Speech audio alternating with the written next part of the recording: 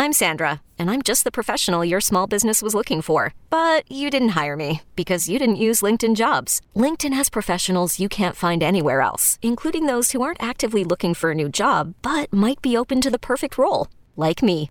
In a given month, over 70% of LinkedIn users don't visit other leading job sites. So if you're not looking on LinkedIn, you'll miss out on great candidates like Sandra. Start hiring professionals like a professional. Post your free job on linkedin.com/recommend today. Now available in more homes than the Pac-12 network, we are the podcast of champions. They give it back out to the 30. We're down to the 20.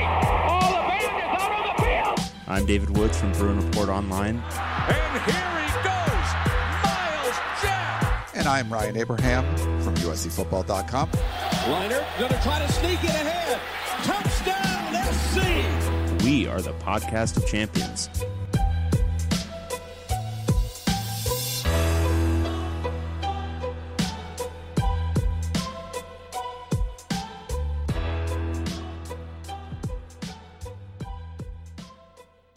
Welcome, everyone, back to the podcast of champions. I'm David Woods, Bruin Report Online, the UCLA site on the 24/7 Sports Network. And I'm Ryan Abraham from USCFootball.com, the USC site on the 24/7 Sports Network. And together, we make the podcast of champions, talking all things Pac-12 football. We have a Pac-12 champion for the podcast of champions, the Utah Utes. We're going to talk about the Utes, of course, all the bowl games, the transfer portal, Deion, prime time, Coach Prime in the Pac-12. We got all that to get to. But I want everyone to look very closely at Ryan's eyes right now. Really? Because this is a man who woke up this morning catatonically hungover, and yet here he is right now, right here, recording for you. And I went to the gym this morning, which was bad because then it made me feel worse because then I got to rest a little bit and then come do the show. I was like this close to I can't do it. Yep. But I'm here. Charity golf tournament, dude. If you're drinking for charity, you were giving your liver to charity, and I appreciate that about you. I definitely do that. We're the podcast of champions. If you have any questions or comments, pac12podcast@gmail.com is the email address. You can call or text us at 424-532-0678. Dial it up on your phone. Millennials, you can use it to call people. Call us. Leave us a voicemail. It's fun. You can send us a text too. I know you guys do that all the time. You can tweet us at Pac12Podcast. The website is pac12podcast.com. Go over to Reddit, reddit.com/r/podcast of champions to chat with the other POC listeners. And if you have the Apple Podcasting app, anywhere you listen to the podcast, we appreciate it. You can subscribe to the show. We love that very much. But on the Apple Podcasting app, specifically leaving us a 5-star review really does help us a lot. David, do we have any new reviews? We have 2 new reviews. Wow, we're getting a bunch of reviews. Thank you all for doing those. This is from Jay Valdevin, a 5-star review. Subject line, The Other Pac-12 Podcast. I came to update my review. No worries, it's still 5 stars. But I must admit, I am guilty of some podcast infidelity. I listened to the other Pac-12 podcast. I know, I should be ashamed and probably deserve to die a lonely Pac-12 podcastless life. Before you throw me out, Ryan and Dave, just know that you are better than that other podcast. You at least know USC's offensive line is good and not terrible. This must have been written before the game. You at least think Caleb Williams is a better QB than a non-injured Bo Nix. And for goodness sake, you at least know that USC is back. Forgive me for being unfaithful. I will never take you for granted. Love, John in Azusa. Oh, thanks, John. Love it. Appreciate that. And we have another one. This is a 5-star review from S14AF5. What could be better than a Pac-12 podcast? Penix. Yes. That's it. Do we have the Penix picture here I could put up there? All right. Thank you for the reviews. Awesome sauce. We love all that. We also love our sponsor, MyBookie. Dave and I didn't get our picks right for the championship game. A pick. We only had a single pick. There weren't multiple championship games. A single one. Single one. We do. I was 49, 40-2 on the season, so good overall, thanks to MyBookie. And Dave was 51, 38-2. If you want to get in there and bet on some Pac-12 bowl action, which we're going to not preview the bowls, but we'll give you a little rundown of where the Pac-12 teams are going. You can go over to MyBookie, use the promo code Pac-12, and they will match your deposit up to 50%. So if you have you want to put $1,000 in there, they'll put an extra $500 in your deposit to go bet and have fun with. I've had a blast betting with MyBookie this year. It's made the picks against the spread so much more fun. It's fun to compete with Dave, but it was a lot of fun when you actually got some juice on there and you get those good weekends where you hit a parlay and stuff. I love doing those. So you can do the little side bets, all that kind of stuff. You can do live betting, but use the promo code Pac-12 and you get in there and bet along with us. So we'll keep doing the Pac-12 bowl games, but if you like the NFL or anything else, you can bet all there over at MyBookie as well. And so go to MyBookie, and if you bet Ryan's picks, you've done pretty well. Yeah. But if you bet mine, you've done a little bit better. Yeah. And that's the important thing to remember, that yes, Ryan has done well, but I have done better. Yes, but we're not done yet. You can't we still got some bowl games. Yeah, and you're going to go completely opposite. And if it's anything like last year, what that will mean is that you will drop 5 games behind. That did happen. I almost picked Utah in the championship game just because I need to try to I need to know what my goal is. I don't want to be 2 down going in the bowl game. I want to be 1 or 3, where I could just be just go, whatever. But I didn't, right. And I should have. You really should have. Yeah. Well, we both should have. We both got that one wrong. We both screwed that one up. It actually ended up with the single result that I said I couldn't see, which was a Utah blowout. You're really good at this. I nail it every time. It's funny, we nailed the week before, and then we did not nail the Pac-12 championship game. But we have some. Oh crap! It was muted for some reason. I'm not the only one who uses Studio. We have. Where is that? We have a new champion. We're all about champions here. We're the podcast of champions. Mm-hmm. Is it a new champion? We cover the Conference of Champions. We have a newly crowned. They were the reigning champions. They're reigning champs, but it's a new season. Mm-hmm. The Utah Utes, Kyle Winningham. Let me get some pictures.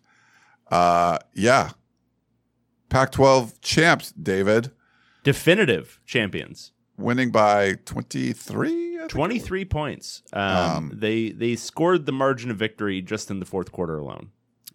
Yeah, pretty crazy. Cam Rising, wasn't looking his sharpest down the stretch. Well, he did in this one again. Doesn't matter. Tavion Thomas, even though ESPN said that was going to be the key to the game, which was pretty funny. But if you listen to our analysis here on the POC, we told you that probably didn't matter. Still didn't keep us from picking USC like a bunch of dummies, but we said it wasn't going to matter. Right. But the Utes, back at it. They are the Pac-12 champions. I was out there in Las Vegas, David. I wish you would have come. Mm-hmm. We had a little gathering. Mm-hmm. It was fun. Had some Utes in there, but it was mostly USC people.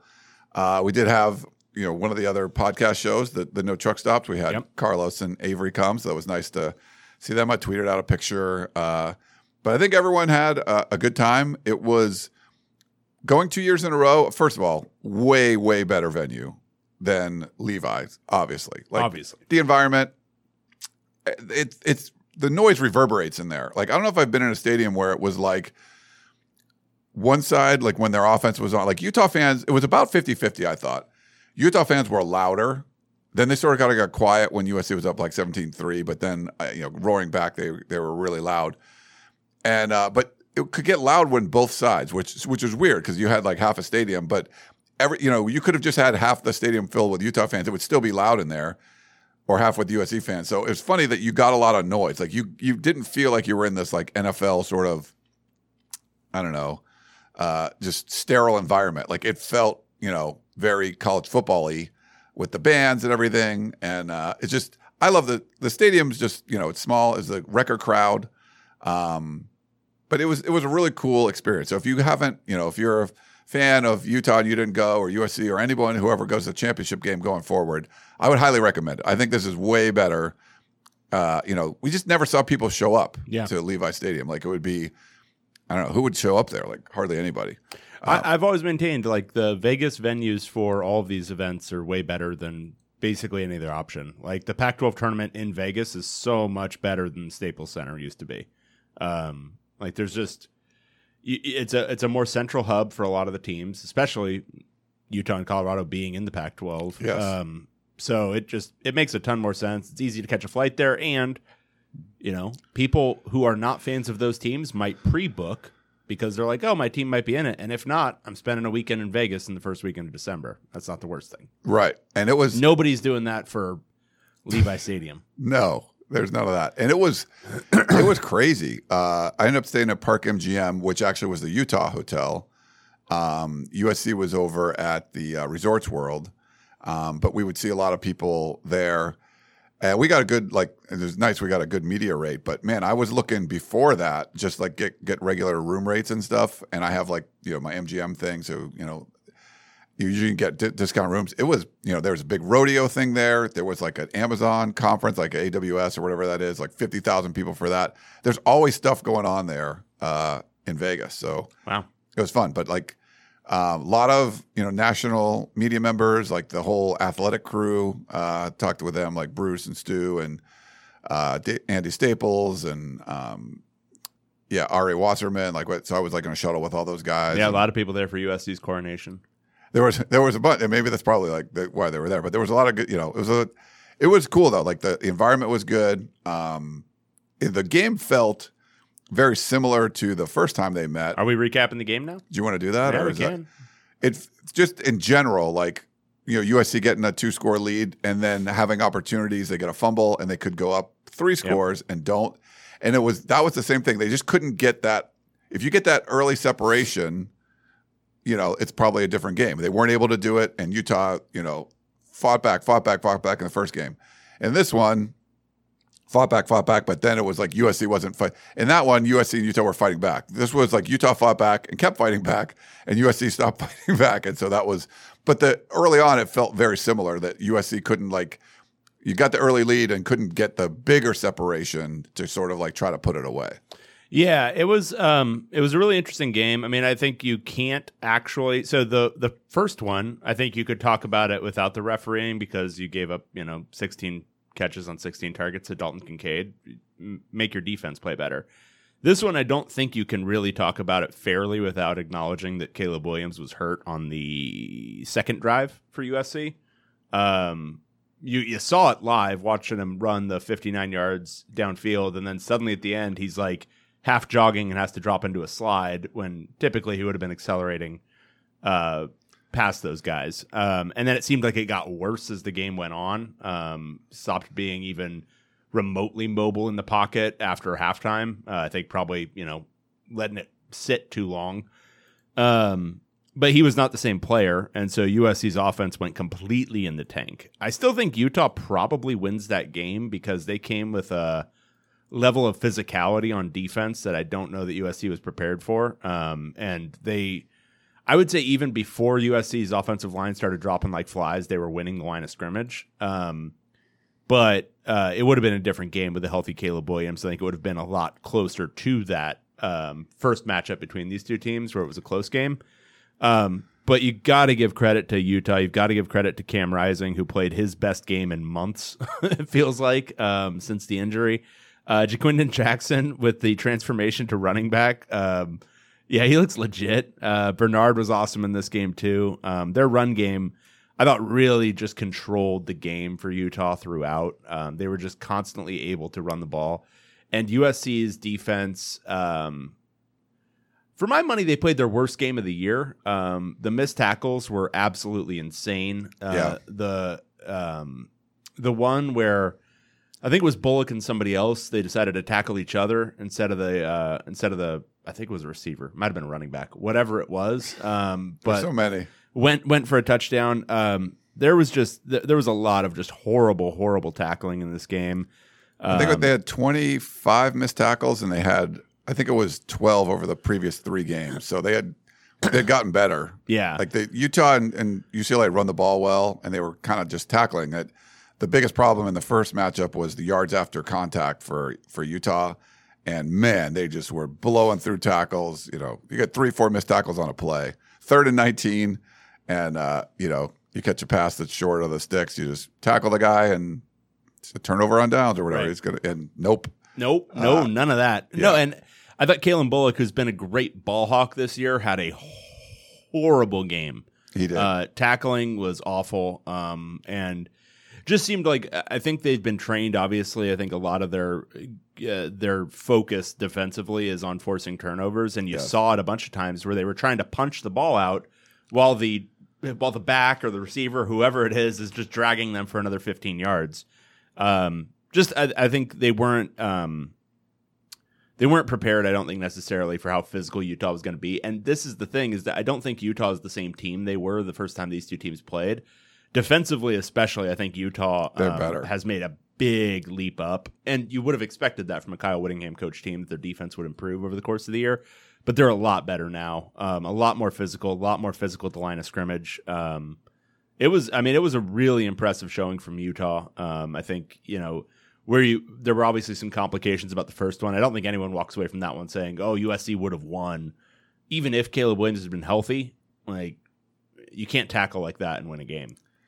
Yeah, I mean, you have a chance, obviously, because you have a lead and Caleb Williams can keep scoring, even if Utah just scores every time. But certainly it was just really impressive the way I thought Utah just coached better. I think they made adjustments into the game better when Caleb Williams goes down. I think, USC had 5 straight drives. It was like 4 and out, 4 and out, 3 and out, 3 and out, 3 and out. And it was, okay, so Caleb Williams is hurting, but you're kind of doing the same things you were doing before. I think he got that touchdown drive that was a 3-point game in the fourth quarter, which, it's hard to think about that now, but that's what it was. And the USC's defense just gave up a touchdown like right away. But they went to this shorter passing game where he wasn't going to be able to get sacked every time, and it worked really well. But I don't think Lincoln Riley adjusted to that injury. So to me, it's like you either have to adjust to his injury or put in Miller Moss.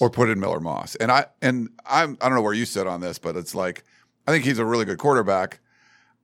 I get it if you don't want to take out your Heisman guy, but he was. I think you were definitely hurting. It seemed like, in retrospect, you were hurting your chances of winning. You were hurting the chances of winning. I think you're also hurting him. I mean, He's taken hits that he wouldn't take otherwise. When he was, I think it was the third quarter when he was at his worst, like where it was clear that he'd gotten stiff in halftime. He wasn't moving at all in the pocket, and Utah was just teeing off on him. And I think at first it showed 2 things. One, I mean, obviously USC's offensive line was a little depleted in this one, but it showed how much of their sterling pass protection numbers had a lot more to do with Caleb Williams and his, kind of elusive ability in the pocket than it does with necessarily their pass protection. Because a lot of these things, like, because of his strength in his lower half, he's able to just shake off guys who are like 100 pounds heavier than him and just continue the play. Yeah. But when he's only on one leg, he can't do that. And so he was eating sack after sack. And it just, he didn't look like the same player. And also his throws, until he got adjusted, his throws were messed up too, because again, you're a quarterback. I mean, your lower half is your legs. It's a huge part of how you're throwing the ball. And he couldn't do it. So I think, I understand it for Lincoln Riley, and I'm sure there's an element where, like, look, this is your star Heisman quarterback. He wants to play. What are you going to do? Tell him no? But yes, you might have to. And I'm not saying Miller Moss is the answer. Miller Moss might have gone in there and thrown 3 picks. Yeah, you don't know. Yeah, you might have been able to run some version of your offense, and I don't think that happened until, again, that one drive in the fourth quarter where he put it together, kind of embraced just, okay, I'm tossing it and just let these guys make plays, and that worked. But yeah, I think it took too long to adjust to that, or to put in a new quarterback, and that was unfortunate because I think we could have seen a much closer close of game. I think we could have seen a much more interesting second half. I still think Utah would have won. Like, just to my eye, even early on. I mean, I know it was 17-3, but they looked like, wow, they really came to play. And they were shutting down USC's run game more or less from the beginning. It was only Caleb Williams' runs that were making anything happen. Austin Jones struggled. He did struggle. He was, he looked really good the previous 2 weeks, 120 yards, 158 yards, or whatever it was. And then Utah really did a nice job of shutting him down. And it's funny, if you were trying to shut down Caleb Williams and he gets hurt, and the running game was working, but they had already shut down the run game, and then you've taken out Caleb Williams and what he's able to do. But really, just for Kyle Whittingham, another impressive, run. If you would have thought 2 weeks ago after whatever it was, losing to Oregon, all the things that needed to happen just for Utah, the tiebreakers, just for Utah to make it. And it's funny, in the beginning of the season, I thought we felt that the non-division thing was going to help the Pac-12 South. Maybe it helped for different reasons, but we thought, potentially USC and Utah could meet in the championship game. That's what ended up happening. I think I picked Utah to win the conference before, and certainly things changed, and USC was like better than we had thought. But yeah, that's kind of the way we saw it, though. Is like USC and Utah potentially meeting in the conference championship game, but it worked out that way maybe for a different reason. That Washington would have been a really good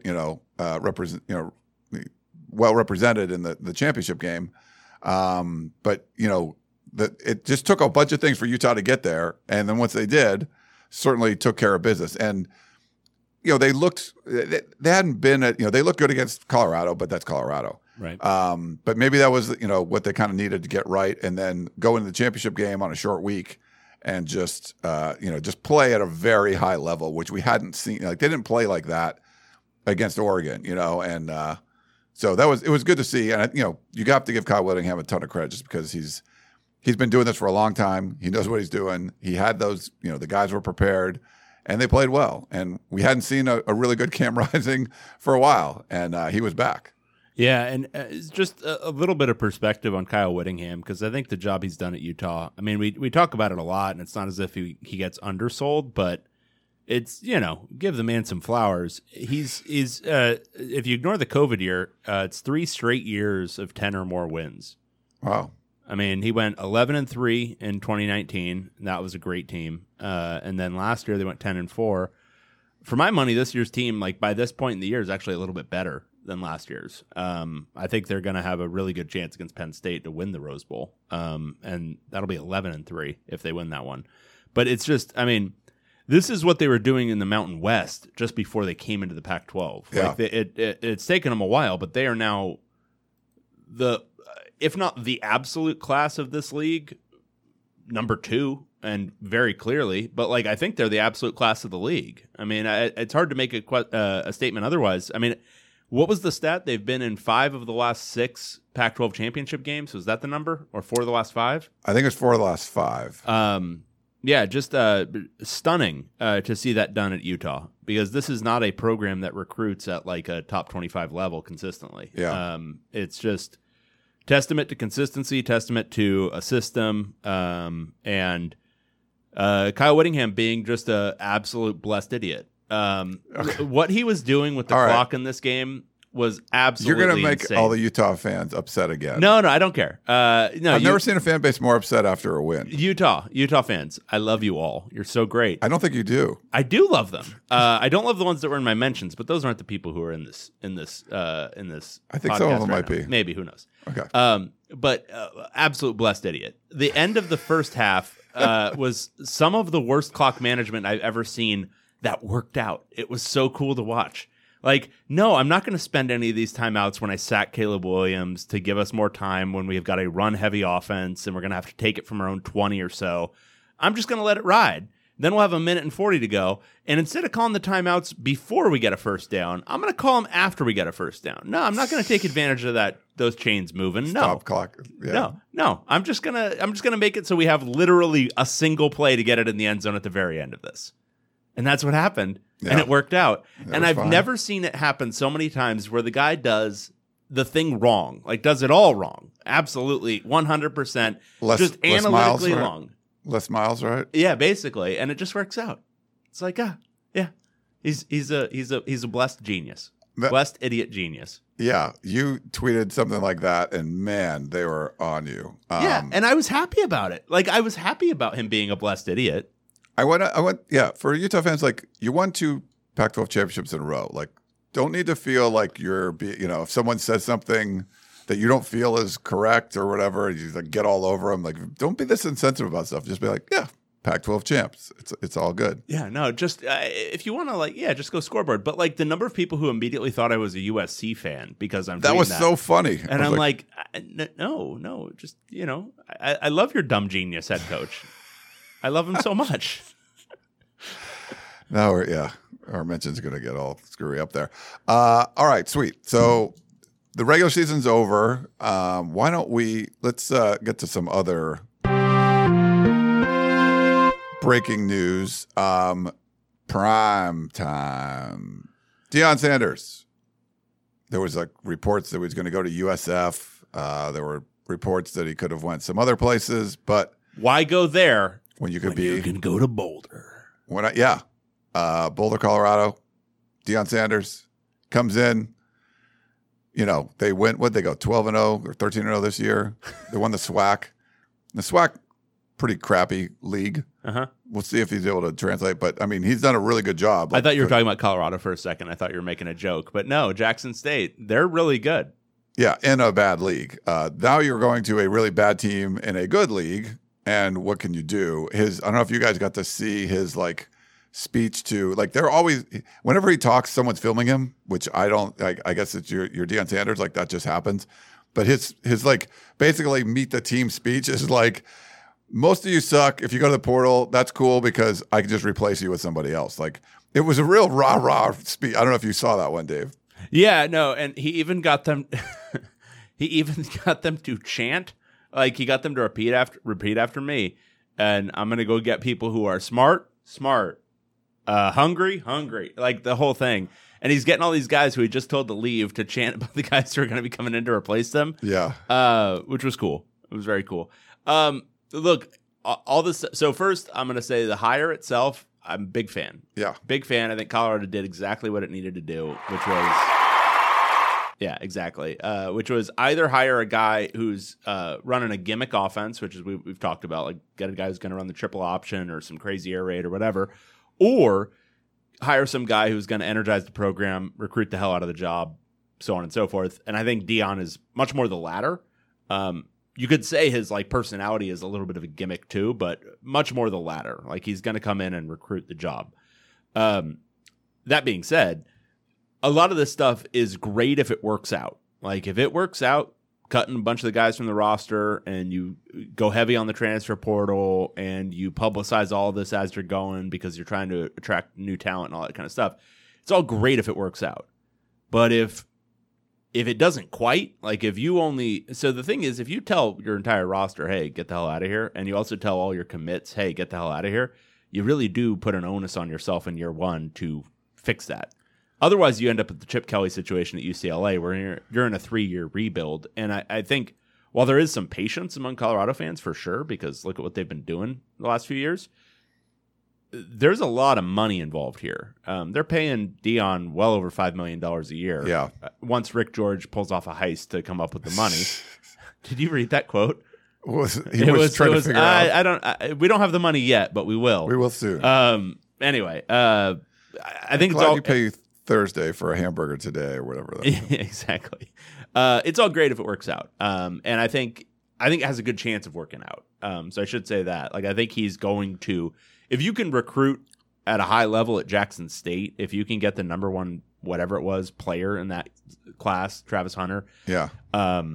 Then you can recruit at Colorado. He's going to be able to get some talent. It's just a question of how quickly is he going to be able to turn this thing around? Is he going to be able to do it USC light style, where he gets, he's going to have his son come in who's, a lot of times I'm opposed to nepotism. You know that on this show. However, if your kid is actually the best player on the team, it's fine.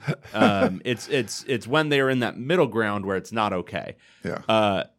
His son is a better quarterback than anyone Colorado had on roster. So that makes sense. He's going to bring Travis Hunter, more than likely. He's going to bring some of those players who he recruited at a high level to Jackson State, who are absolutely Power 5 level players. Yeah. And then it's a question of what can he acquire in the transfer portal? What can he do in high school recruiting immediately? And I think it's going to make a splash. Whether it's enough time, whether he's had enough time to make a huge splash is the real question. Yeah, no, I listened to the Cover 3 guys, part of our CBS Sports Network, and Bud Elliott.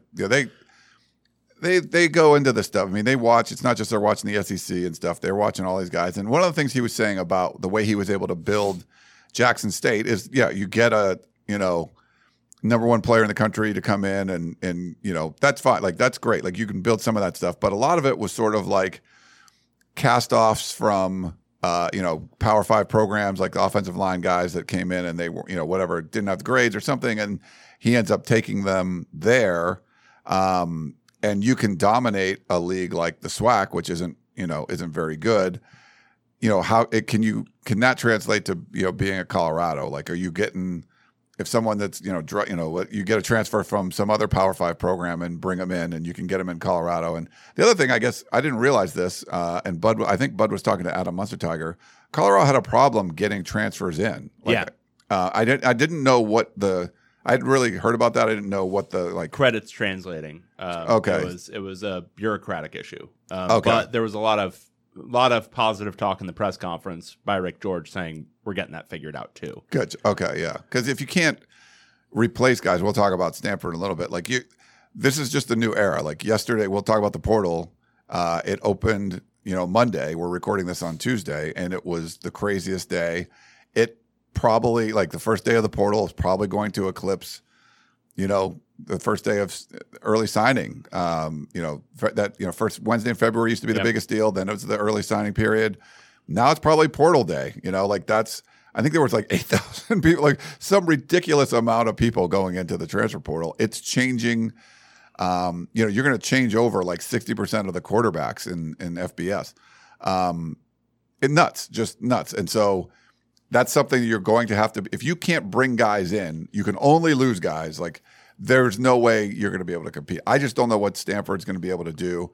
The good thing, Colorado is figuring it out, it sounds like, and they're going to try to fix this. But you can't not have the ability to bring in transfers when anyone on your roster can transfer for any reason at any time. Yeah, well, and especially,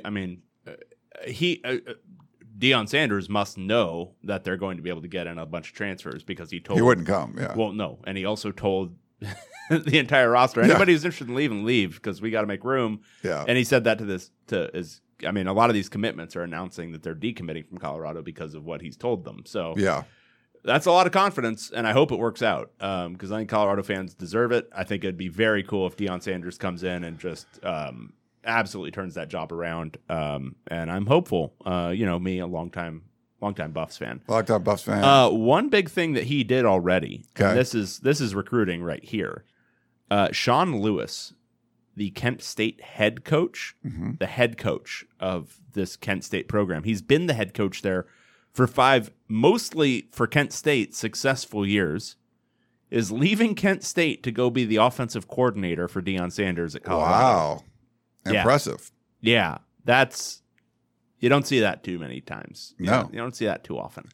I think we talked about this before. If you removed Deion Sanders' name, if he wasn't primetime, and you would have looked at, we're going to hire a guy from the FCS level and bring him up, he was a guy you would want to, Sometimes his name might have been a detriment where you're just he's like this, whatever. He's just like a gimmick. And it doesn't seem like he's been a gimmick as far as coaching goes. No, right? And I think, there's an argument for the talent and all that kind of stuff, but you don't win 23 of 25 games and all of your conference games on talent alone. No. In 2 years. Like that. And the fact that he just went and hired the head coach of another program who, by all accounts, runs a pretty good offense. That leads me to believe he at least understands you got to hire good coordinators, you got to hire good coaches, and put in innovative schemes on both sides of the ball. So, and it shows that Colorado's, the fact that you would have the money to do that. That's once Rick George pulls off the bank heist. Whatever he's going to do. Yeah. It's it's going to be, he's going to assemble his crew. It's going to be Ocean's something, one of those. Or like a Fast and Furious movie. Oh, just Rick George. Way. Yeah. So it's just smash and grab, not like a plan everything. Yeah. I don't know if it's Ocean's. I don't know if it's Fast and Furious. All I know is Rick George is leading the heist. Yeah. All right. Yeah. We got to talk about some bowl bids. Bowl bids. You ready for this one? I was born ready for bowl bids. Okay. We got Oregon State Beavers. Who are they playing? They are playing the University of Florida. Number 14, Oregon State, in the SRS Distribution Las Vegas Bowl. We have 2 Pac-12 Bowl games going on, basically at the Am I same not doing time. a sound effect for the Florida Gators? Oh, sorry, just because. Ahead. All right, sorry. You didn't know who they were playing, so I figured you were out to what lunch. would a Gator do? sort of a. Actually, I'll just do do do do do do. Go Gators! Do do do do. Yeah. Because that plays in my nightmares from the 2006 and 2007 Final Fours for UCLA. Ah, yes. Where they played Florida, and they just do Florida that. was really good then. They do that almost as incessantly as your team that you cover plays that stupid, awful song. Uh-huh. You know, this is the only song we know. So the Florida It's thing. boring and it's slow. But Florida does the do-do-do-do-do, go Gators! Like, and then the band constantly. goes do-do-do-do, shh. Oh, obviously that had a positive impact on you. Yeah, it really did. Nice. You want to talk more about this game or no? You're gonna do, like- What do we have to say? Oregon State's going to beat that ass? It's Oregon State's December gonna beat that 17th. So this is December 17th, 11:30 a.m. Pacific time. Time got changed to 11:30 a.m. Pacific time. It was originally 4:30. Yeah, why But did because it get there's a Raiders game that same day, they had to change the time. So that's why we're going to have 2 Pac-12 games on December 17th going on at the exact same time. that's right. Because like literally we don't need 2 Pac-12 games That's right. on the West Coast. No less. That's right, baby. We're going to have 2 screens on December 17th to watch all of the Pac-12. That's right, baby. Yeah. Florida's pretty bad, but they beat Utah, who won the Pac-12. So But Oregon State is going to beat that ass. you think so? Yeah. All right. I don't even know. We're going to do like the previews and stuff. We just want to kind of go over like, Yeah. what's going No, on. we'll do previews on those, probably the 3 games. Yeah.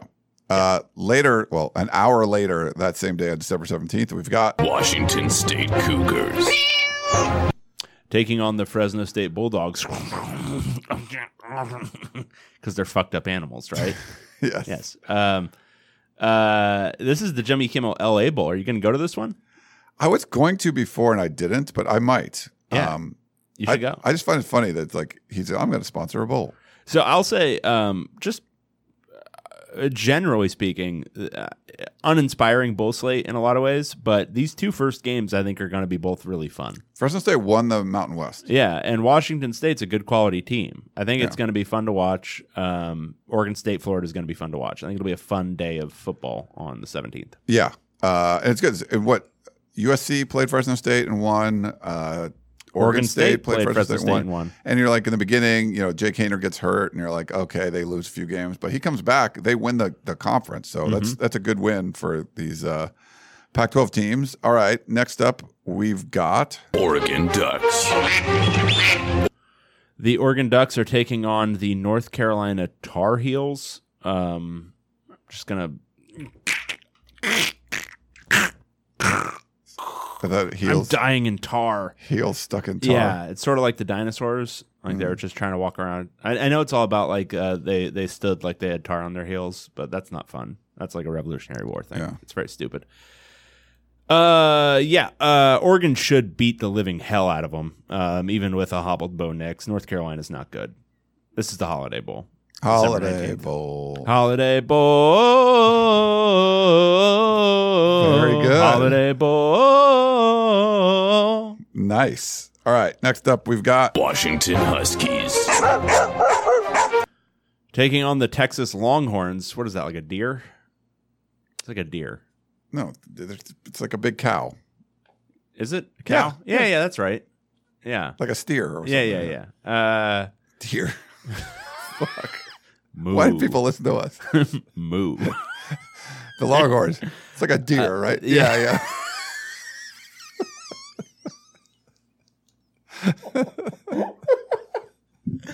I'm not a biologist. I'm the one hungover. I'm not a biologist. What the hell am I supposed to know?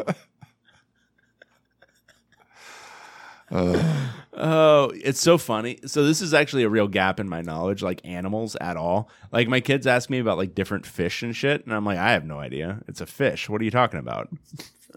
You should get one of those Fisher Price wheel things where you turn it, you just pull it. It's like the duck goes quack, Yeah, quack. We can do Yeah. a Pac-12 version of that. Which animals lay eggs? I don't know. A dog? What the fuck? I don't know.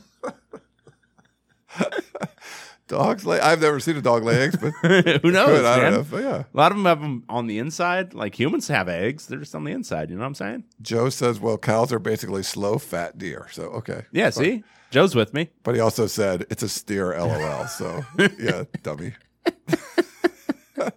Anyway, hey, I got something to look up. Hang on. We gotta look Texas up. 2022 football season. I want to see something. Okay. Just real quick. To So, make all right. the Texas All noise. right. Well, no. So here's the thing. Sark has already eclipsed 7 wins this year. Oh, okay.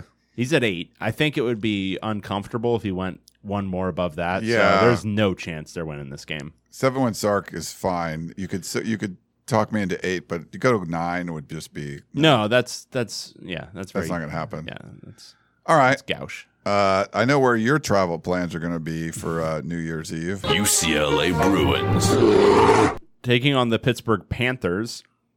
Without Keaton Slovis, who's entered the portal. Yeah, that'll probably make him better. He was terrible. He was this terrible. year. Keaton Slovis and JT Daniels both have entered the portal again. Yeah, they're both in the portal. So JT Daniels has now gone USC, Georgia, West Virginia, and then parts unknown. Keaton Slovis has gone USC, Pittsburgh, and now parts unknown. Yeah. Crazy. Keaton Slovis, at least, former 3-star or whatever from Arizona. JT Daniels was like the number 1 player in the country or some crap. Crazy. Wow. Crazy the way things happen. So this is the Sun Bowl. UCLA taking on Pittsburgh. Pittsburgh is a big shitty ACC school. UCLA should roll. Oh, all right. I like that one.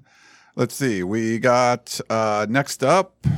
USC Trojans. Dude, what the fuck is Tulane? Oh, they're the Green Wave. The Green Wave, yeah. Yeah, we did this one. No, we did Green Flashes, didn't we? Who was Green? That was the Golden Flashes. The Kent State Golden Flashes. Who their head coach is now going to be the offensive coordinator of Colorado. So what is a Green Wave? All right. The Tulane Green Wave.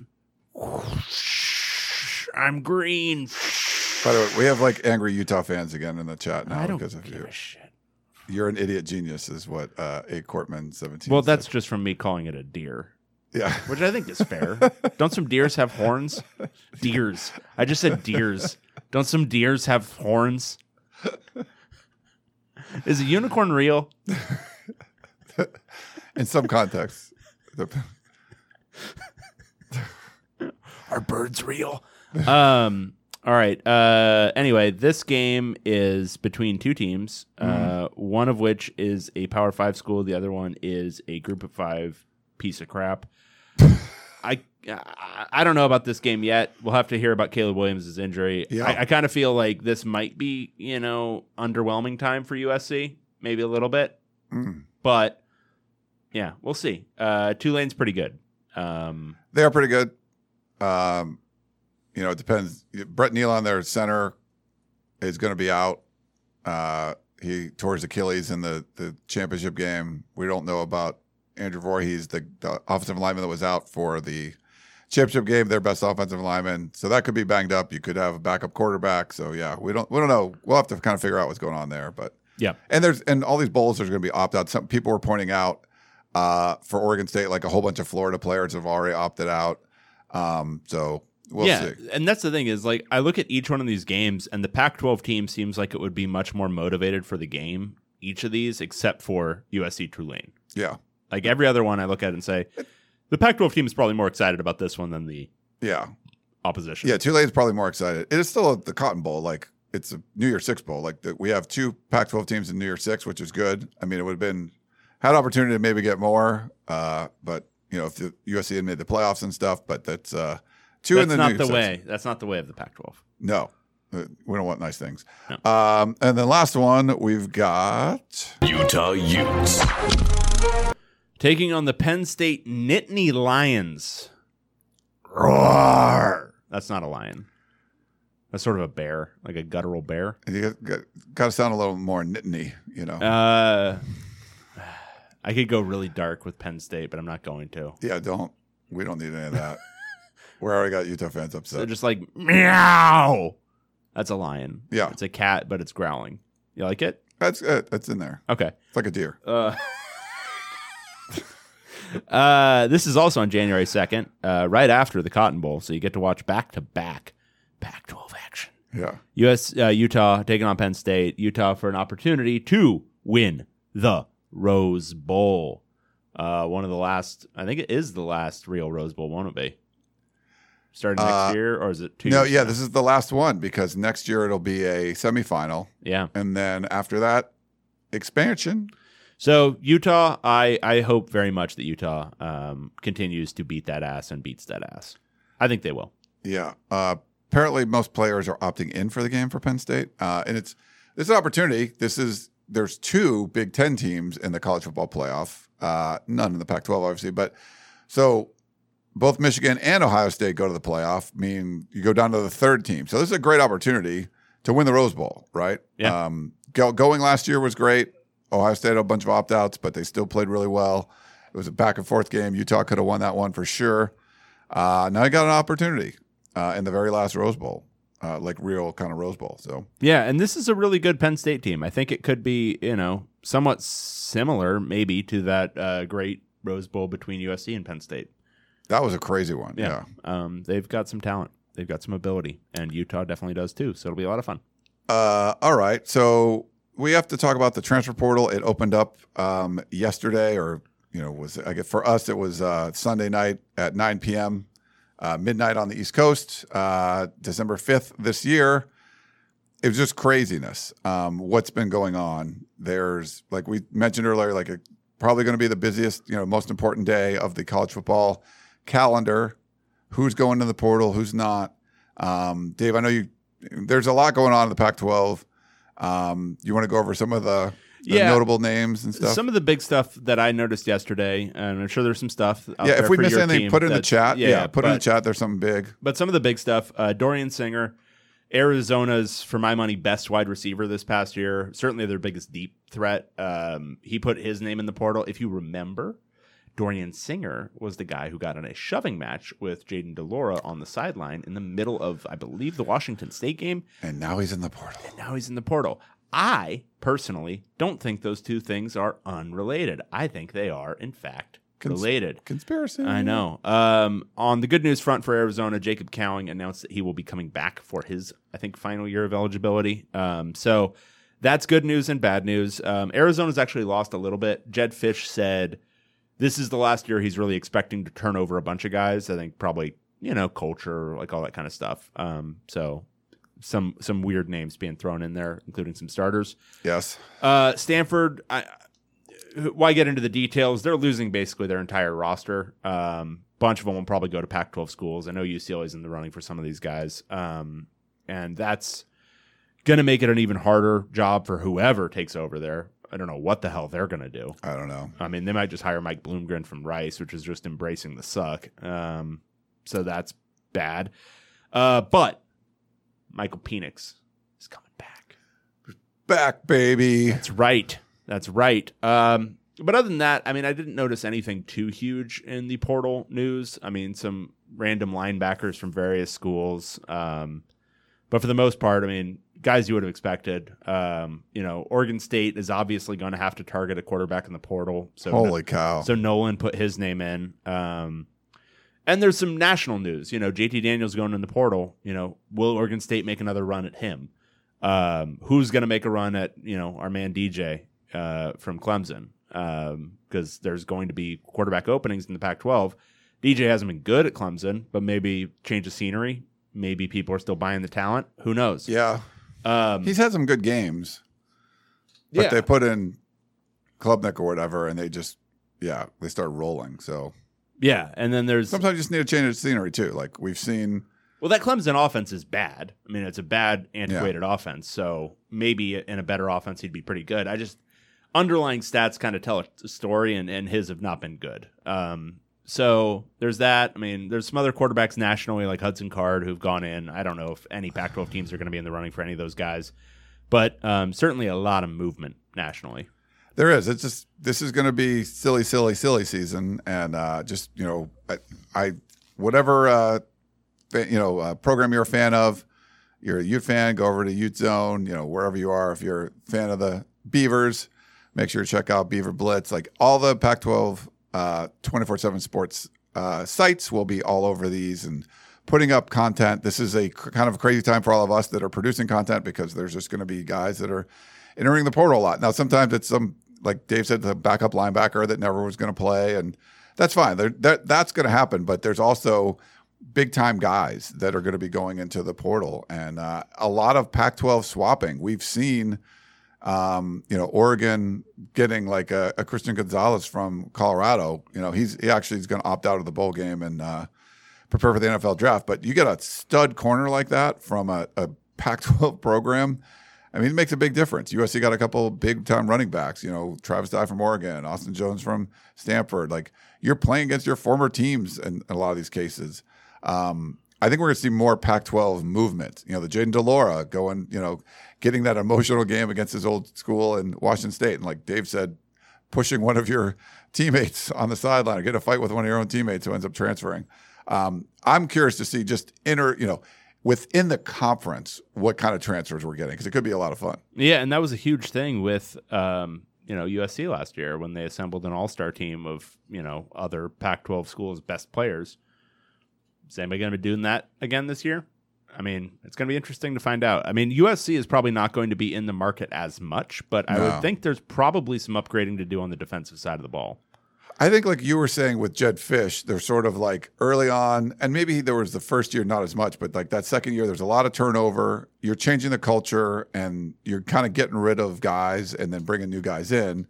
And I think that's what Lincoln Riley did year one. And then year two, there's probably still going to be some cleaning out of the roster and then bringing some more guys in. But I think they're going to do more high school stuff.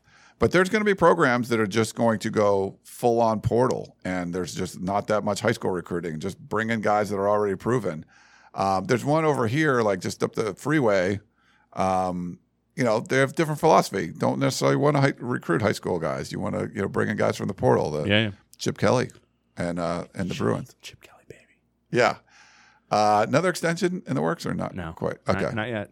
Do you think there's going to be more high school recruiting for Chip Kelly? It seems like there's a little bit more emphasis. Yeah, they've been doing a little bit more. I would say right now, if I had to guess what the class is eventually going to look like, it'll probably be they have 12 commitments right now from high school guys. I think they'll probably get 2 or 3 more and then fill out the rest of the class with transfers. And I know they took away the 25 limit, so you can go a little bit above now. Yeah. So I wouldn't be surprised if they end up taking 10, 15 transfers, if they can find them. I mean, the thing is, the transfer market, when Chip Kelly first started doing this, it was a little bit, people weren't quite sure what to do with it. But I think a lot of people have seen now what USC just did. Yeah. What Ole Miss did. Take a bunch of transfers, you might be able to be good very quickly. Colorado's going to be really active. There's going to be some programs that are really, really active. So UCLA, it's not just a thing to just show interest. You also need to be extremely active recruiting these guys, and that's been the bugaboo for UCLA for a long time. So if they can turn over, that leaf and put in that effort in transfer recruiting, which, I think they've done a better job of it than they did with high school recruiting. Yeah. Then maybe they can, pull in, 8 to 10 impact guys and fill out some depth as well. All right. Well, why don't we take a break, come back real quick, and I didn't mention it, but if you're watching us simulcast on YouTube. It's not a simulcast. Simulcast on YouTube. Thank you very much. Podcast of Champions. We love doing that. And if you're listening anywhere else, thank you for that. But we're going to take a quick break, come back, and answer your questions.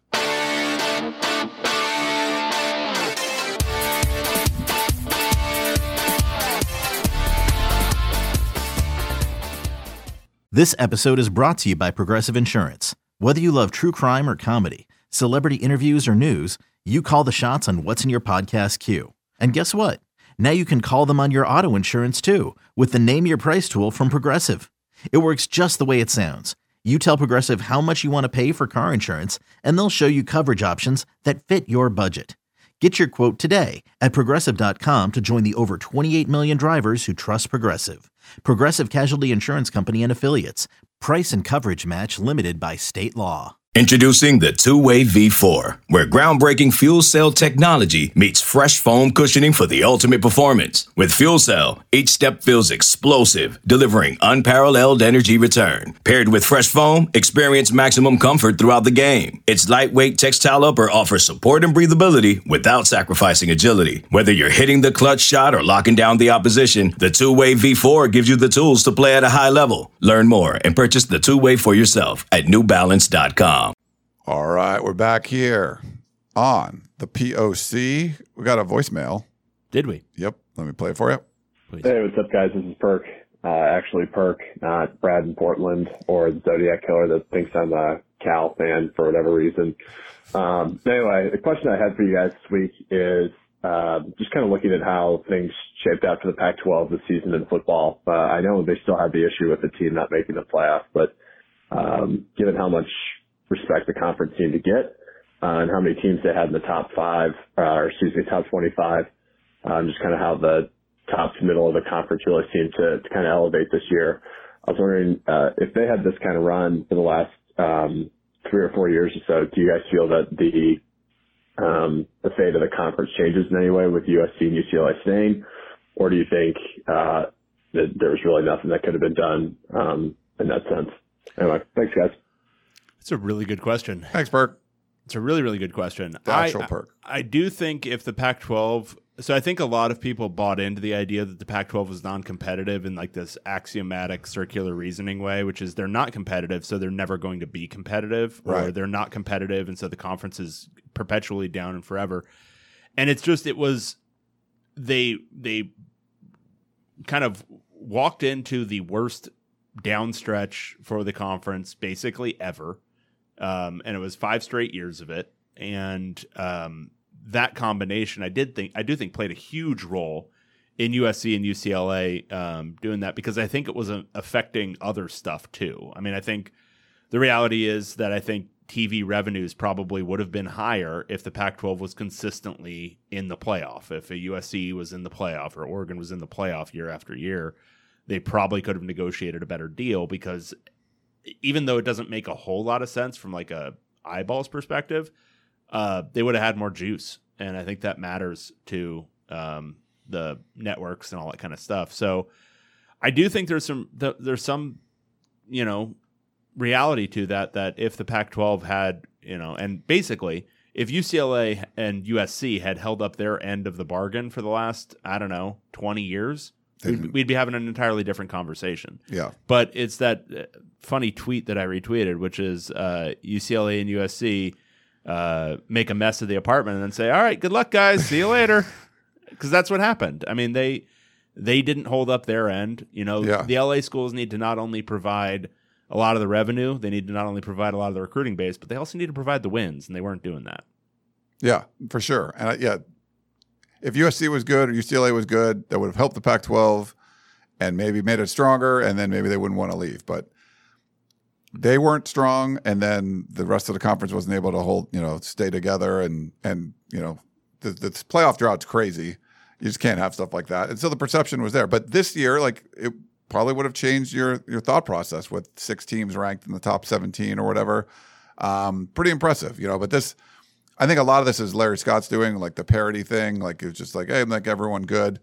I'm not saying George Kliavkoff came in and made people better at the top, but you just needed people to be good at the top. You needed a bunch of people to be better and crush the lower teams for a little while, and then they'll get better. And someone, Colorado will come back. It's not Larry Scott's fault that the top of the league sucked. But he focused on that. He focused on parity. That was his talking point. Yeah. But he didn't have an actual material impact on whether or not USC, Oregon, and Washington mentally were good. You're there parity.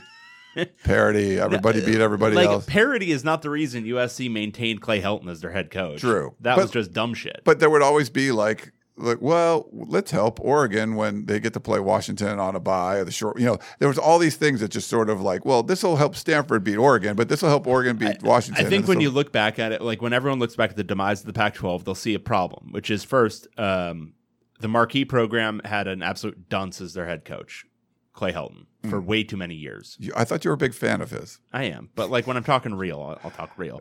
They had a dunce. Washington fucked up the Chris Peterson succession plan. Oregon pretty badly. Oregon, to be fair, they got out of it fast, but they screwed it up. And I think when we look back at Mario Cristobal, if you look at what he's doing at Miami, crazy. Because Oregon was the top recruiting program, and they weren't able to capitalize on that for that period. They weren't able to make a playoff. They won some Rose Bowls. They won the conference, but they weren't able to break it into the playoff because they weren't an elite on-field product, because they had a bad head coach who was bad at managing games, bad at hiring some coordinators, bad at deciding on an offense. That ground and pound crap. I mean, look at what Kenny Dillingham did this year at Oregon with much the same roster aside from Bo Nix. It didn't need to be like that. But you look at all that, then you look at UCLA, which had a period right at the beginning of the decade where Jim Mora came in, energized the program, had them like basically what you expect UCLA to perpetually be if you look at historical stuff, in the conversation for the conference each year, with some real talent, capable of winning a bunch of games. Right. And then they screwed up that succession plan too. And that's not their fault, but Chip Kelly didn't end up being that guy. No. And so it's just, I think when you look back on it, it's just going to be these hires that are made and these hires that are maintained that didn't actually further the records of their programs or the conference in general. And those are the marquee programs. And so you've got Utah doing its thing, but it's not making the playoff because it's, as good as Utah is, there's still a team that's going to be out-talented by Florida. Like, that's going to happen.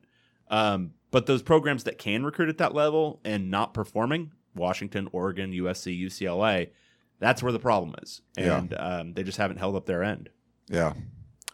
Let's see. We've got so there's some emails, but we have like some tiebreakers and stuff. Where do we start? Charlie might be the first one. More Sickos podcast material. Oh, no, I think it's even further than that. You think? I think so. Okay, hang on. Hang on, everybody. I can do Charlie's if you want. Did we get another voicemail? Because it looks like Zodiac Killer had a voicemail, but it didn't get transcribed. Oh, I'll look that up. It's like 3 minutes, but yeah, go take a look at it. Okay. Shane's tiebreaker. We have a lot of stuff. I will. There's also another voicemail. It looks like Gonzo Dog. Oh, okay, I'll look for that. But did we not mention the survival pool? So I apologize if we did not. So we had Ryan was our winner who made it through all 12 weeks. We did a tiebreaker. I think there was like 10 or so people that were tied that all had to pick Colorado at the very end. We asked them to pick the winner of the Pac-12 championship game and then the total score number. We only had 2 people pick Utah, so those are our 2 winners. They're both going to get Jockey gift cards. I have a $100 gift card that will go out to Hoosier Ute. So he said he can finally start wearing underwear. So thank you, Hoosier Ute. But he had the final score. He total of 71. I think it was 70 or something like. He was off by like 1. Nice. And then Christian also came in third. Also picked Utah, and we have a gift card, and it could be 50 or it could be 100. I don't know. It's a mystery. He said he likes mysteries. So congrats to Christian and Hoosier Ute they're going to win some Jockey gift cards. So go buy some underwear. Excellent. I will read Charlie's email. Okay. All right. So more Sickos podcast material. Hey, guys, I thought of this a week late, so just pretend the Pac-12 title game hasn't happened yet. Instead of using stupid tiebreakers to determine USC's opponent in the Pac-12 title game, we should have used the Pac-12 title belt concept. Each time the holder loses, the ball gets passed to the team that beat them. The belt gets passed to the team that beat them. If we had Utah start 2022 with the belt, it goes like this, assuming the Rose Bowl loss to Ohio State doesn't count because that'd be boring. Utah passes the belt to Florida in week 1. Great start. Florida loses to Kentucky in week 2. Kentucky loses to Ole Miss in week 5. Ole Miss loses to LSU in week 8. And LSU loses to Texas A&M in week 13, making the Aggies USC's rightful Pac-12 title opponent. Let me know what you think. Peace. That'd be fun. The belt. I like it. It would make for a very boring game. I don't know if you've watched Texas A&M play football. But oh, my God. That's a tough one. But interesting concept, Charlie. I like it. I do. Here's the other voicemail I grabbed. Hey, podcast of champions. This is Gonzo Dog. Go Huskies. In your last podcast, you had been looking for ideas for the Zodiac Killer to sing as far as songs for the Shaw departure. And I felt inspired to leave you guys one myself. So this is The Gambler by Kenny Rogers. In the interest of time, I'm only going to sing part of the chorus, but here it goes. You got to know when to run 'em. Know when to gun 'em, know when to tight and screen, or when to punt. You never count the yardage. When you're staring at a 4th down, there'll be time enough for figuring that when the kicking's done. That was awesome. That was really good. Also, he's got a voice. Way higher quality. We both don't like soccer. Apparently, the game that was going on, the World Cup, was like 0-0. Someone put that in the chat.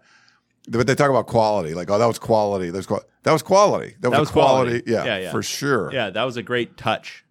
I don't know. Yeah. And it's just like kind of mic drop at the end. He left it all on the pitch. Yeah. Very nice. Yeah. I think we have a text message. Yeah. Jordan. Hey, Jordan here. Just got finished watching the Pac-12 championship game. Just wondering if Ryan puts his foot in David's mouth and vice versa, or if you both prefer the taste of your own. What are we putting our foot in our mouth for? I don't know. I think it's going to get to that with the rest of this. Okay. Comfortable win for Utah. Go Utes. Back-to-back Pac-12 champs. P.S. I wish I could have made the meetup in Vegas maybe next year. Thanks for the subpar pod that I definitely will not miss during the off season. I picked Utah to win the championship from the beginning of the season. I don't know, is that what he's or just, you did stop though. You did pick somebody else the week of. Yeah. Yeah. Well, I mean, we're picking against the spread for that. Like we're going to go over but like our USC picks. was favored. USC was favored. Yeah. Yeah. So you picked USC to win the. I did. Yeah. Well, in that one game, but the beginning of the season, Uh-huh. we were giving the Utes love the whole time. Yeah. So yeah. Foot in your mouth, Ryan. All right. This Who is did from. you pick? This is from Coach B in San Diego. No tea, no shade, no pink lemonade. Hey, David and Ryan. Wild season, and congrats to Utah for winning. Congrats to Caleb Williams for a probable Heisman. To be honest, I was hoping Utah would win and make it to the college football playoff at the start of the season. That being said, I got my hopes up that the Pac would send someone finally, but it looks like that won't happen this year. Looking forward to the Pac going bowling, but sad we don't get a shot at the title for the conference. After losing CIF in the finals and now seeing two Big Ten teams getting into the CFP, probably, I am just a bit bummed. Do you have a positive spin for the Conference of Champions to hang their hat on for the regular season? I know this show is mostly two sassy queens spilling the tea, but I could use a bit of West Coast football love right about now. Coach B in San Diego, go Beavs.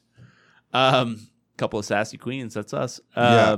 Hey, the Beavs did what they had to do. Like, they beat Boise, they beat Fresno. Like, yep. If you're Utah, you got to beat Florida. Like, that changed everything. I talked about that at the beginning, and they were like, "Oh, it doesn't matter." Like, it mattered. It freaking mattered. Yeah. So I think you got to win those out of conference games. They kind of carry, the Oregon win over Ohio State carried Oregon into the top 3 or whatever early on until they lost to Stanford.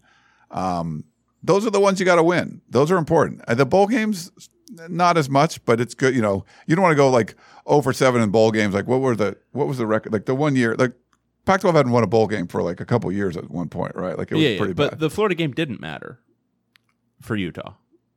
I mean, they lost to UCLA and they lost to Oregon. Yeah, but there's the like, if you want to talk about the perception doesn't matter. TBH. I was hoping Utah would win and make it to the CFP at the start of the season. Well, you lose to Florida, you're not making that. Like, you want to be in the. Oh my God! Oregon wasn't. Did you watch this past season? Did you watch it? Yeah. Because if Utah had lost that game but beat Oregon and UCLA, they would have made the playoff. Right, but that's fine. You just can't lose the game that you should, like the out of conference game that you should win. No, it wasn't Georgia. Don't lose by 40-something to Georgia. They lost don't lose to a terrible Florida. They lost Florida. by 3 at Florida, and Florida is bad. They're not bad. They're not great, but they're not like the worst team in college football. It's not that bad. They would have been in the playoff if they had won out. But then no one's ever won all the Pac-12. Has anyone made the playoff with 2 losses? No. But you want your loss to be like at Oregon. It doesn't matter. You don't want your loss to be at Florida. It fundamentally does not matter. Because it does not matter what your one loss was. It's really hard to go through the Pac-12 undefeated. You don't want to go into the Pac-12 season knowing you have to run the table to make the playoff. Like, that's not what you want. USC, with you and me playing defense, just came within a point of going undefeated into the title game. Yeah. With you and me playing defense. But they still did it. It's not that hard. And it's never happened. There is favorable scheduling. Like, USC had really favorable scheduling, and they lost 1 game by a point because they didn't have to play Oregon. They didn't have to play Washington. Yeah. But Utah, like, they needed to take care of business, and they didn't because they weren't quite good enough. But that's again, it sounds a little axiomatic, but it's just the teams weren't good enough. USC wasn't good enough this year because they got beat twice by Utah. Yeah. Who also wasn't good enough. But I guess my point would be for like the Pac-12 thing in general, the top 6 teams were all pretty good. There are, yeah. And I think if you're looking for Pac-12 hope, I mean, at different points in the season, it looked like UCLA had potential to be a playoff team. USC obviously had potential to be a playoff team. Oregon had potential to be a playoff team. Washington doesn't lose at ASU. The Pac-12 title game is a play-in game for the playoff. Yeah. Because they would have been in it against USC. So they came within a hair's breadth of making it. And so I think there have been years where the Pac-12 has been really bad. Last year, one of them. Very bad. But this year, the Pac-12 was legitimately good, or at least comparable to Big Ten. So I think it's not that far off this year. Yeah, we got a upset Utah fan. I think sent a series of text messages. I wasn't at the game. Did Caleb leave in a wheelchair? Because that's what the announcers made it seem like. SEAM. They hardly mentioned that Cam had been hurt for weeks. They were too busy circle jerking to Caleb. Okay, so and then he put how many times did Utah lose? And he put up Caleb Williams and Lincoln Riley putting up the fight on thing. So that's how many times it lost. I don't know Utah. if people are being legitimate with the not thinking Caleb Williams was hurt in this game thing. I don't know if they're doing that or if they're just mad at him because he had fuck Utah on his fingernails. But whatever. Did you guys not watch him play at any other point this year? Because that was a different guy. Like, he couldn't move. And if you didn't watch him play, that's fine. You're casual. It's cool. But the reality is that was a very different player who had obviously either mildly or severely pulled his hamstring. And he was running like me. Like when he ran for that one first down after he was like very clearly and obviously hurt. Like, I don't. Do you people not know what you're looking at? Like, you don't run like that if you're. I don't know. Like, if you took the pregame bullshit out of it, like the fingernails and everything, that was impressive as hell. Because I've pulled my hamstring. That's about how you'd look if you were still trying to compete in an athletic endeavor while pulling your hamstring. And it doesn't feel good. And you're opening yourself up to a ton of hits, which he did that entire second half.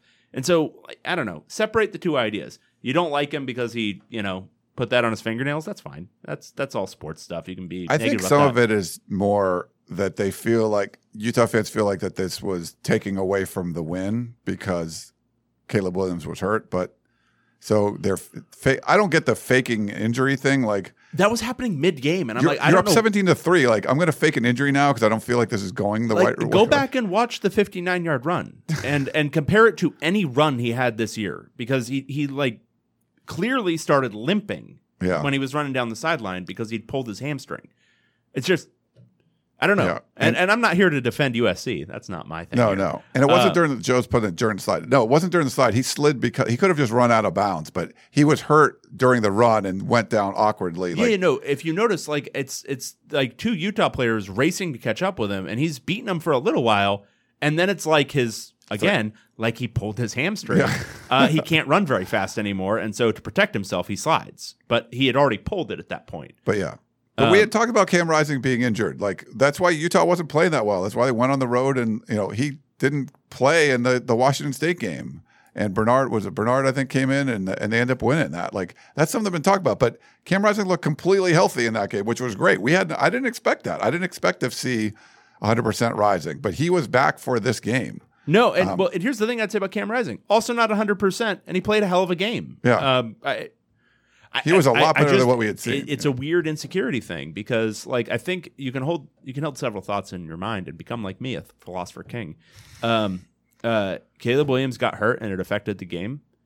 Utah still beat that ass. Probably still would have beaten that ass. They ran the ball way better than USC was ever going to run the ball in that game.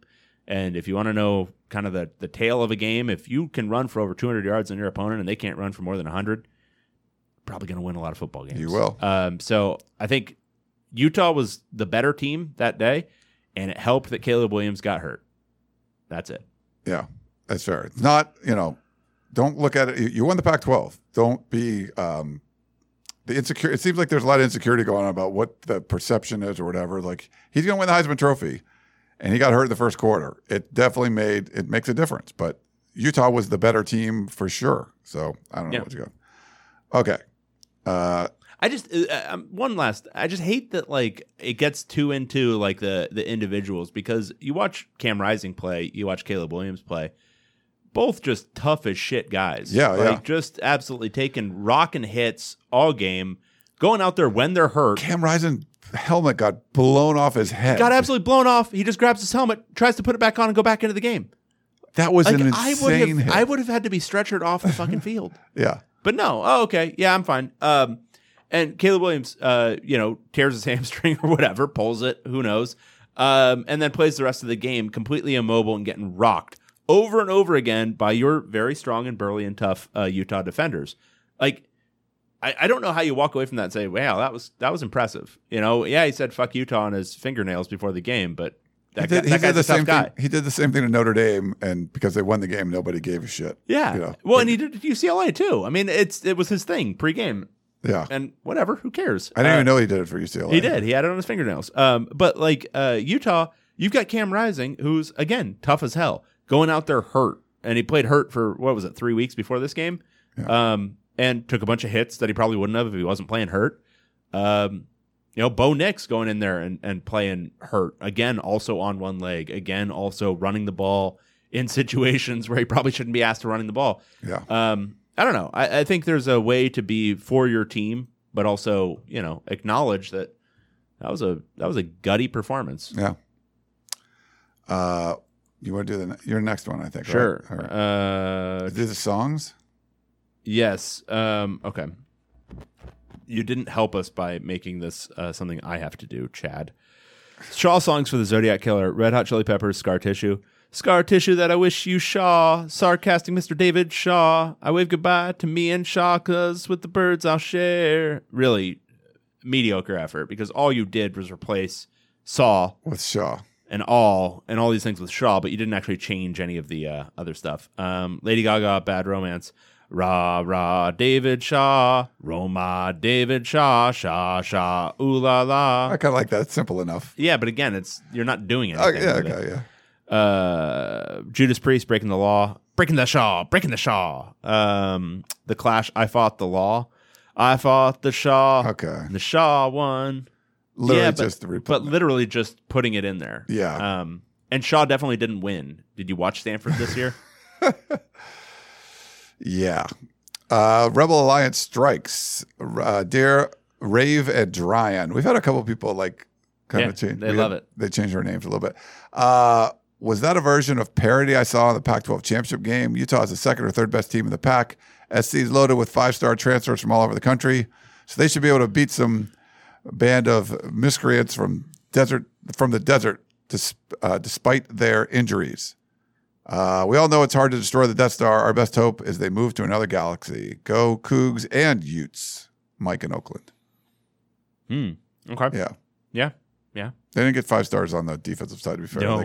They got Caleb Williams. No, that defense. He made a huge difference. That defense could use some upgrading. Yeah, they did not have those guys. This is from Fred in Sarasota. The quote that sums it up. Is this quote true? After the USC loss, it seems so. The Pac-12 will always do what is the worst thing for the Pac-12. Bill Walton. You're the Bill Walton expert. Is that quote true? I don't know. I mean, it's not like a Pac-12 thing. It's, again, it's what we said pre-game. If USC wins that game, they're good enough. And if they lose for a second time to Utah, they weren't good enough. And they lost definitively, convincingly, by 23 points. Yeah. They just weren't good enough. Yeah. It's fine.